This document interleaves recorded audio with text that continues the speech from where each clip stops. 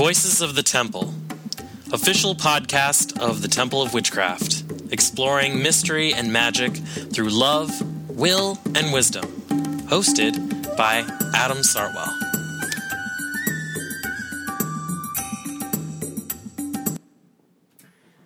Hi listeners, I'm here with Christopher Penzak, and we're going to be doing a podcast together. Yay! Yay! And so we're just going to take a moment to invoke our space so that you are also with us in our little sacred space. I call to the Great Spirit. I call to the two who move as one through the three rays of love, will, and wisdom. I call upon the goddess, maiden, mother, crone, past, present, and future, creator, sustainer, destroyer, weaver of the web. I call to the God, Lord of light and Lord of darkness, God of the green and the gold, God of the horn and the red, singer of the song. Be with us now and forever. So mote it be. So mote it be. All right. So I've got Christopher here because I've got questions. So well, I've got answers for you then. Excellent. So you just completed a whole semester of Witchcraft 5 graduates. Yeah, we just did Witchcraft 1 through 4 and then Witchcraft 5 maybe a couple months after that. Wow. Awesome. Yeah, it's been a lot of work. I bet it has. So how was that? It was really great. We did something new this year where we, for Witchcraft 1 through 4, ended up picking a date that we were having the Witchcraft 1 in-person class that I'm doing, their initiation night, and encouraged everybody to do their initiation on that night that was doing a solitary initiation. And we encouraged all the rest of the temple that was not doing initiations to be able to kind of hold the space by lighting candles and kind of casting circle and saying prayers and things like that. And I thought that was tremendously successful, and I could just really feel the energy is very palatable. So we repeated it for Witchcraft 5. Not that everybody's been through Witchcraft 5, but we asked the whole temple, this is the day the Witchcraft 5 initiates are happening, and can they just, kind of hold space and light a candle and think of them? And that was really powerful too, because as the one who's leading a lot of the in-person rituals, you could really feel the energy a lot more viscerally. Excellent. That's great. So, so anyone can sort of do this who's in the temple. Yep. We opened it up to all the initiates of the temple. I made an announcement in the Facebook group for the initiates, and but we kind of reserved it for initiates that have been through it, so they're connected to the current of the temple. Excellent. So it's kind of like the people of the temple becoming the walls to contain that energy. Yeah, in many ways, and their own candles and their intentions kind of being the container. Absolutely. Awesome. So, speaking of lighting candles, you have this program called the Light Bearers, and I don't know that much about it, so I'm just going to let you talk. Okay. Well, the Light Bearers of the Temple was an experiment we started last Temple Fest. As Adam knows, but not everybody here listening might know, we keep a candle lit the whole time at the temple hearth. And that candle is ritually prepared and has gone through a lot to evoke the fire of it, both a candlelight passed from Bridget's flame in Ireland, and one of the flames from a temple of Greece, and then some inner world work with the flames. And so we always light the temple hearth flame from that flame, and there's a specific invocation to evoke the spirits of the temple, to protect and to guide and to heal and to draw to us the people that are right, but really to support everybody in the temple. But as you know, because we travel a lot, it can be a little bit difficult to keep that candle going. Sometimes we're gone too far. Sometimes someone else is not coming in that's a teacher that can light the candle. And I think, a little bit of the burden of making sure that's going, even though it's also a joy. And this has been a couple of years about sharing the burdens and sharing the joys. So in talking with some folks and meditating on it, there was this idea of gathering a council of some sort, but not the ministerial council, just kind of something separate, but still based on the zodiac signs, because it's me, so everything's based on the zodiac signs. Can't escape astrology. Can't escape astrology, yeah, exactly. And having different people who have expressed a real profound level of commitment and volunteerism to hold a candle flame, to be a bearer of light. And so they do some magical work, and we don't really get into exactly what the process is unless you're in the group. But as part of it, they're helping keep the flame going in the temple. And so this group kind of makes a commitment to be able to be lighting candles and to not only be lighting the candles physically, but to kind of really be holding the consciousness of community and that space throughout their volunteering and throughout their support. to help kind of bear that burden and share that joy of the temple. So we've been talking, and we're going to be continuing this tradition by picking 12 new people at Temple Fest this year. So those light bearers are charged right now to go find their replacements, but they won't necessarily be kicked out. It's just that the current 12 will be who's responsible, and then the previous 12 will kind of be like the elders of the process, kind of supporting and guiding and pitching in when they can, and they can continue to do their duties, but they're just not necessarily the primary people that we're leaning on to make that happen. Mm-hmm. And then we're also talking about finding ways to make it open to the greater community. So we do a lot for the zodiac signs when the sun is in the particular month of the sign. So we're talking about ways to open that up to the general initiates group and encouraging them to participate, to be light bearers in that way too, even if they're not on the Light Bearers Council. Mm-hmm. So yeah, that's what we're doing. So we're going to be doing that at Temple Fest, and maybe make some announcements to the body of initiates to have a little bit more information soon. Oh, excellent. That's great. And just to, clarify, because I know, these people are not coming into the temple and lighting the candle here. No. They're doing that at home. They're holding the space at home. A distant support. Yeah, there was actually a distant member who said something really profound to me, but I don't know if he remembers exactly saying it because we've talked about it. But one of our students from Florida, Michael Usher, talked about how he likes to think that the temple has many hearts. And although we often think of the space here in Salem, New Hampshire as like the mother house, for lack of a better word, and having the ritual space and the hearth and the eventual community center that will hold even more, I love the idea that the temple has many hearts, that we're really about kind of spreading that light out in those centers of light. So this is for people wherever they may be. We generally like to have them come together for Temple Fest, at least to receive the fire. But after that, that they're holding the light wherever they are, but it's holding the light of the temple and the spirit and the blessings of community. Excellent. That's great. Thank you. So to sort of go back to the Witchcraft 5 graduates, in this next coming year, are you doing Witchcraft 5? That, I know, that's been the rumor that's been besetting people, and it's not a rumor, it is true. We're taking a break from Witchcraft 5. So I've been doing, with our previous Dean of Students and now Stevie Grant, the series of Witchcraft 1 through 5 every semester, often for a while back to back, since about 2008 is when I started. And it's gotten tiring, and it's a lot, and you really want to make sure you're present for all the students. So Stevie and her remarkable organizational skills has set a schedule for us where we begin at a particular time, all the classes, and then we have a couple months off in between the next round to process things and just to rest for a bit. And we'll have less time when there's Witchcraft 5, because Witchcraft 5 is longer than Witchcraft 1 through 4. Mm-hmm. They're all 12 months plus the initiation, where Witchcraft 5's quite a bit longer than that. So we decided that we're actually going to take a break. So every other semester we'll do a Witchcraft 5. So the classes that are starting in September of 2019 this year just be Witchcraft 1 through 4. Mm-hmm. So that means, sadly, if it goes September to 2019 to September 2020, the next semester will be March of 2021. So you have to wait till 2021, which seems like a long time. But we really encourage people to integrate. There's so much in Witchcraft 1 through 4 to really integrate what they've learned. And we're doing a lot of other classes right now between astrology, and I had a previous tarot class, and the Wheel of the Year and the Path of the Moon. There's a lot of temple-related events and a lot of non-temple-related events that you can work and continue your education while you're waiting for 2021. Excellent. All right, so now that we've gone over the light bearers, the other group that people always have questions about is, what is the pilgrims? So the pilgrims are another experimental group. We don't work in a coven-based structure. And that was really purposeful, as you know, when we started talking about things, because covens can be really wonderful, but covens can also be really awful at times. So we encourage people to practice together in their own working groups, however they like, but the temple doesn't want to administrate covens or set up hierarchies, in those covens. I think there's traditions you can do that. So if you feel that's what you're called to, you can. Or if you want to get an Aquarian modeled coven where just people are coming together to practice, that's been my favorite coven experience. So, we encourage that if you've got people around you. But we don't really have a group structure that speaks to the temple's kind of theology and mysticism. So there was a little experiment between me and Alex.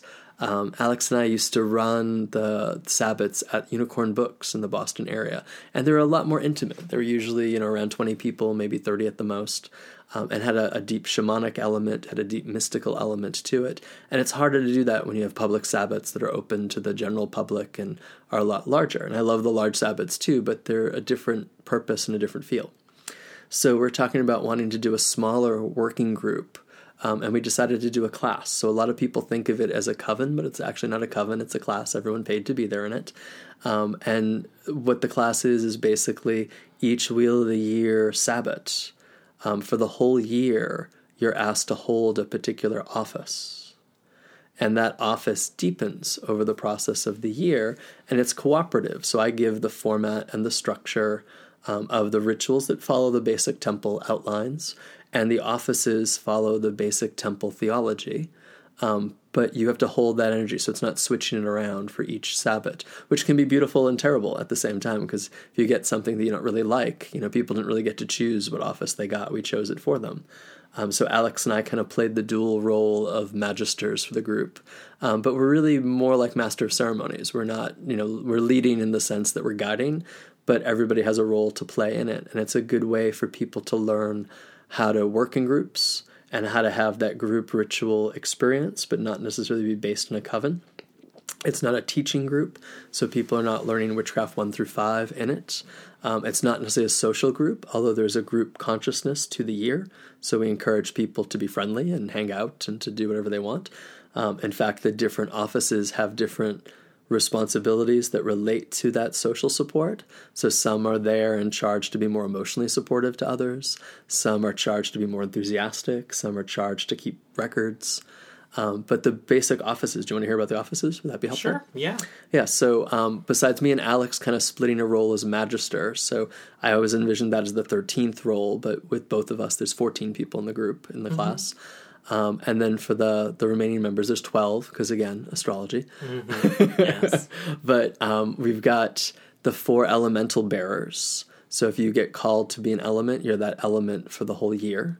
And we talk about that element in the middle world and the underworld and the upper world, and really developing relationship with those kingdoms.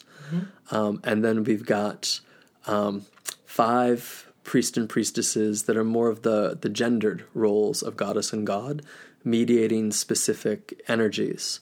But we're not working with specific deities. We're working with them in their most kind of sublime aspects. So we've got a white priestess manifesting the goddess who's of the starry heavens, but also of the flowers and the material world and the light. We've got a red priestess, which is the body of the earth and all of nature. And we've got a black priestess who's about the darkness and the underworld and death. And then matching up to them, we see the dual god. We've got a god that's all about the vegetation and the greenery, who embodies the jacks, if you've taken the Wheel of the Year class. And we've got a horned god that embodies the different aspects of the horned god through the seasons. So from the goat and the ram and the bull and the stag. On top of that, we've got our 3 for the 3 rays. So we have somebody, and these 3 roles are not gendered in any way. So anybody can take the roles, and likewise the elemental roles, anybody can take those roles.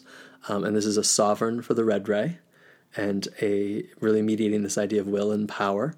And then the seer for the blue ray, who does a lot of the divination and kind of inspires us of what we're going to do next through guidance. And then the sorcerer of the yellow ray, of wisdom and cunning.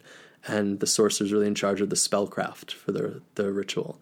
And the magisters will do a meditation of some sort, or kind of guide us through stories and themes for the Sabbats. But it's all very esoteric. It's much less about the cultural turning of the wheel and the agrarian society, even though we use that as a model. And it's much more about mysticism. So the first year we did it, it was all about alchemy. And our sorceress of it was all about the 7 stages of alchemy and kind of weaving those into the Sabbats. And then we gave the opportunity at that point, you could leave, and if you left, we filled those spots. A lot of people stayed, and the kind of maximum rule is you can stay for 3 turns. And then after that, you got to get out and make room for other people. And so actually, I'm in it this year as the sorcerer. So I was the magister the first year, and I'm the sorcerer for the second year. And for the third year, I'm going to step out, and I'm actually going to do it in a online format. and experiment with trying to do it in almost like a dream shamanic journey, visionary work. And I'm primarily going to be looking for ministers that are distant to take that course, who are interested in setting this up in the flesh and blood to their communities. So we can kind of share this kind of magic and this structure. We've worked it out, and I think it works. So it's just figuring out how to teach it to other people so then they can set it up where they're at. Awesome. Yeah, I'm excited about it. It should be fun. Yeah. Well, on the vein of things you're excited about, so I hear rumblings that there are advanced 3-ray classes, and I'm sure you want to talk about that. Yes, there are. It was really something I've been working on for a long time. So everybody affectionately likes to refer to it as Witchcraft 6. I don't know if it's necessarily Witchcraft 6, but it's a way of looking deeper into the mystical and not necessarily having to take the structured homework-based classes. So, everybody knows that I'm really deeply into this idea of the 3 rays and have, really put a lot of the teachings around that in the temple. So what I'm envisioning is 3 years for each ray, if you should so choose. So we'd have a weekend intensive to kind of set the stage, which you can just take the weekend intensive and not, go further. But then the weekend intensive is a prerequisite to a 9-month course. So the first weekend intensive for, 3 rays 1, if you want to call it that. And then there'll be a red ray 1, a blue ray 1, and a yellow ray 1. And then the next year will be a weekend intensive for the 3 rays 2.